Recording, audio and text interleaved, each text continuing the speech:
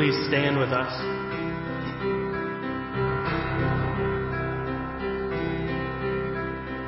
Oh, holy night, the stars are brightly shining. It is the night of our dear Savior's birth. Long lay the world in sin and error pining, till He appeared and the soul felt its worth. A thrill of hope, the weary world rejoices, for yonder breaks a new and glorious morn.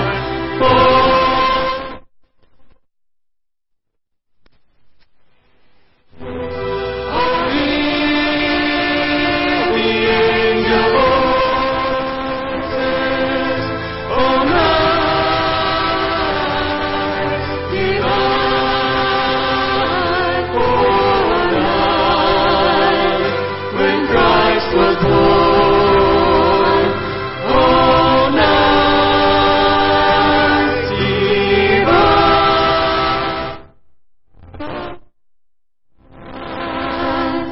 Oh, night divine.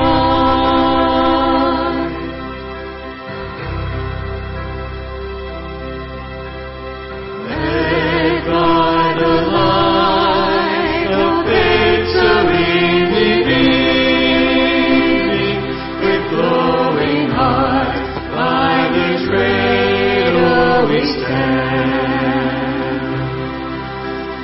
So led by light of stars sweetly gleaming, here came the wise men from Orient land. The King of Kings laid us in lowly manger, in all our trials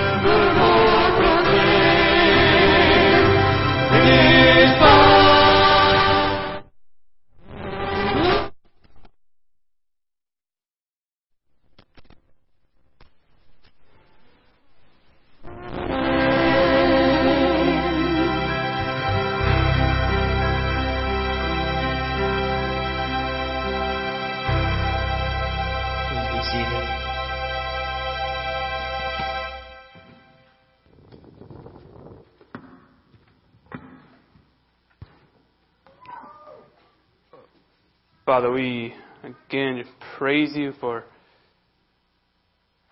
the way even now this evening we've seen the Christmas story portrayed. We've sung some of the great truth of the Christmas story. And I pray that our heart to be moved, that even though we know this story well, that we would be amazed afresh by what a great thing you've done for us in sending Jesus to us. But in Jesus' name, amen. If there's one thing I really dislike, I mean, there's a lot of things, but one thing I really dislike is being scared. Right? Not so much having a sense of fear in me, but when somebody jumps out from behind a door and says boo. Right? You get that sudden fight or flight reflex. I hate that feeling. Right? It blows my mind that people enjoy horror movies and they enjoy going to haunted houses to get that feeling, because I hate it. And so I don't understand. And one of the reasons I hate it so much is that my automatic kind of reactions tend to be fairly exaggerated, right? And so when someone jumps out from behind a door and tries to scare me, I try to freak out a little bit. Right? I get a little over the top, and then that just makes them make fun of me all the more because I'm freaked out, funny, right? And so one of the important life lessons I learned teaching 5th grade is that you should not tell a group of 10 and 11-year-olds that you don't like being scared. Because it turns out kids that age are not all that sympathetic. And instead of feeling bad for you and being extra careful not to scare you, they'll take every chance they get for a whole school year to hide behind corners and jump out and scare you. And so I just hate that feeling of sudden shock and fear. All that to say, I have a lot of empathy for the shepherd and what they experienced the night of the first Christmas. And so when we watched kind of a visual portrayal of it, but in Luke 2 we read, and there were shepherds living out in the field nearby, keeping watch over their flocks at night. An angel of the Lord appeared to them, and the glory of the Lord shone around them, and they were terrified. Right? So there's these shepherds out keeping watch over their flocks of sheep at night. And so we saw in the video, they may have had a small fire going, maybe a few small torches. Right? But beyond that, everywhere they look in every direction is more or less darkness. It's the kind of setting that would just set your nerves on edge a little bit. And then all of a sudden, out of nowhere, an angel of the Lord shows up surrounded by this magnificent light.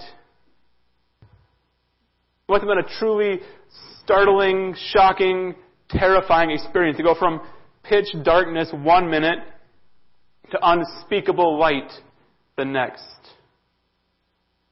And because of this, Luke tells us the shepherds were terrified. And almost every time an angel shows up in the Bible, the first reaction that people have who see it is fear or terror. Right? Even in the book of Luke, right? This is the 3rd time already an angel makes an appearance, and every time one of the angel's first words are, "Do not be afraid," because the natural reaction is fear. But once the shepherds get over their initial shock and terror of that moment when the angel shows up, they go on to become recipients of one of the most glorious messages the world has ever heard. And so in the next 2 verses, Luke chapter 2, verses 10 and 11, we read, But the angel said to them, "Do not be afraid. I bring you good news that will cause great joy for all people." The angel said to the shepherds, don't be afraid. I bring you good news that will cause great joy. And in that phrase, I bring you good news, right, it's all really one Greek word, which is euangelizomai, which is where we get our word evangelism from. Right? Evangelism is the act of bringing good news. Right? And the one who brings it is an evangelical or an evangelist. Right? And so when we say we are Three Lakes Evangelical Free Church, what that word ought to mean above all else That we are people who bring good news of great joy to the people around us. And our model, our first model for what that looks like, is the angel that appeared to the shepherds on that first Christmas. And so this evening, in our time here, I just want to remember with you what that message is that is good news that causes great joy. So there's nothing new necessarily to be said here. Like the Christmas story has been told for 2,000 years. If I was up here spewing any new insights, you could be confident that I'm wrong. I have nothing new to offer in terms of what the Christmas story is or says.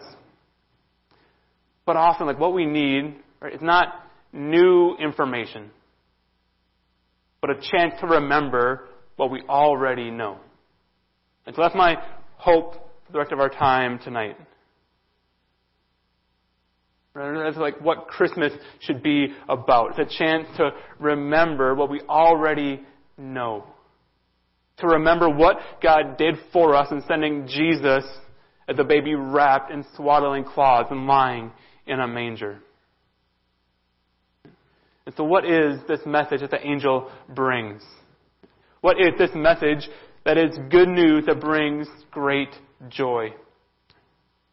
And the angel summarizes it in just one verse. In verse 11 he says, "Today in the town of David a Savior has been born to you. He is the Messiah, the Lord."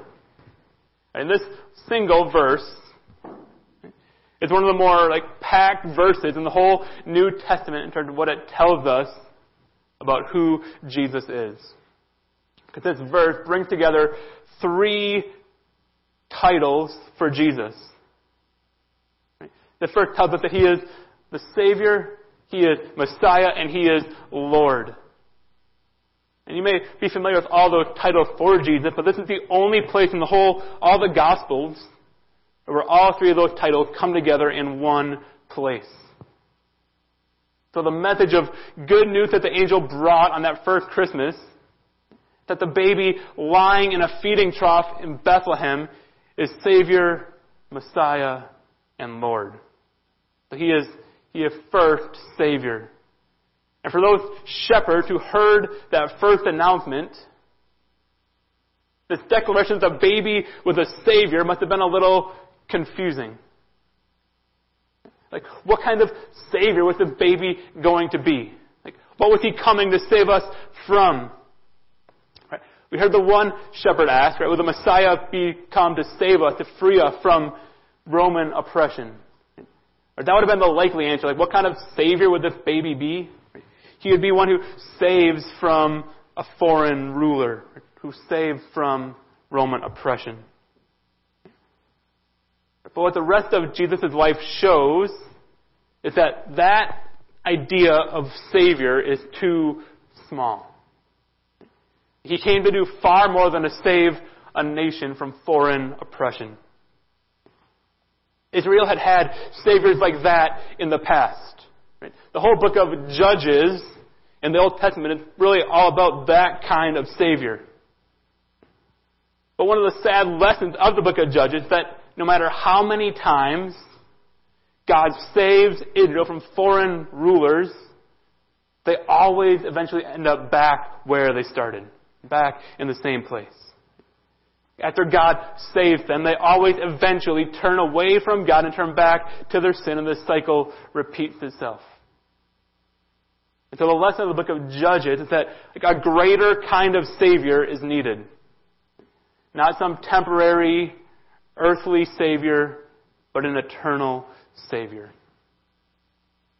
And the glorious truth of that angel's announcement is that Jesus, the baby lying in a manger, is that Savior. That Jesus comes not to provide temporary salvation, but to provide a salvation that will never end. He came to save us, not from bondage to a foreign nation.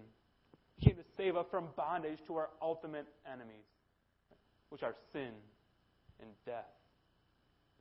That the baby wrapped in swaddling cloths, lying in a manger, came to be the Savior of the world. And He could be the Savior of the world because He was the Messiah. And that word Messiah basically means he is anointed. And so the baby lying in the manger was anointed by God. Throughout the Bible, we see different people at different times anointed, usually with oil, for some specific task. So, for example, Samuel anoints David to signify that he will be the next king of Israel, even though Saul is still king. But just like the book of Judges only pointed forward to a ultimate Savior, all the people who were anointed in the Old Testament only look forward to a day when the Anointed One would come. And the Old Testament writers understood that one day there would be the Anointed One that would come. For example, Daniel says, "Know and understand this. From the time the word goes out to restore and rebuild Jerusalem until the Anointed One, the ruler, comes, there will be 7 sevens and 62 sevens." So the people of Israel were eagerly awaiting the day when God would send the Anointed One. And the angel tells those shepherds that that Anointed One is here. The one anointed by God for the task of saving His people had come. He was lying in a feeding trough. There's just one small problem. In order to be the Anointed One who can save mankind from their bondage to sin, the baby lying in the manger would need to live a sinless life himself. But since Adam and Eve first sinned, every person ever born has been born into sin. Has been born with a sin nature that makes them unable to live a sinless life. How could this baby lying in the manger do it? And the angel tells the shepherds that he could do it because not only was he Savior, not only was he Messiah, but because he was God, or he is the Lord. And now to be clear, just because the angel says that the baby lying in the feeding trough is Lord, you can't use just that one verse to prove that Jesus is God. The word Lord is used a number of different ways throughout the Bible, and it doesn't always refer to God. But it's also true that the Bible often does use that word Lord to refer to God. And based on what we know from the rest of the book of Luke and the rest of the New Testament, we know that this Jesus is indeed God. And because he is God, he is able to be Savior. He is both fully God and fully man. God loved us so much that he sent his Son, the Lord Jesus, to take on human flesh, to be our Savior and Messiah. And that's the message of good news that brings great joy that the angel proclaimed to the shepherds on that first Christmas. And in response to that message, the shepherds did two things. First, in verse 16, Luke tells us, so they hurried off and found Mary and Joseph and the baby who was lying in the manger. And the first thing the shepherds did was they went to Jesus. They put aside any other responsibilities. They put aside any other worries. And they went to be in the presence of this Jesus. And after they had been in his presence, Luke tells us that in verse 17, when they had seen him, they spread the word concerning what had been told them about this child. So after they had been in the presence of Jesus, the shepherds went out into the world spreading the message of good news that they had heard and witnessed. So after the angel, these shepherds were the first evangelists. Right? They were the first to go out and spread good news that brings great joy. And I would submit that our response this Christmas and every Christmas should be the same as the shepherd's response all those years ago. That as we celebrate Christmas, first we spend time in the presence of Jesus. We lay aside other responsibilities. We lay aside other distractions. And we come into the presence of Jesus, remembering what He did and why His coming to earth is so important. So we spend time in the Word. We spend time in prayer. We spend time worshiping Him. We remember how God came to us. Remember, right, how the good news, remember that good news, the great joy that His coming brings. And so we gather here. And then tomorrow as we celebrate, like we come into the presence of Jesus as we celebrate Christmas. And then having spent that time in the presence of Jesus, we go out into the world. We go to our neighbors and to our workplaces. We go to our friends. And we share this message of good news that brings great joy. Let's pray. Father, thank you for this message of good news. Thank you, Jesus, that you came. But the goodness didn't stop with your coming. You also lived a sinless life. And even though you've done nothing to deserve death, you were crucified and killed on a cross.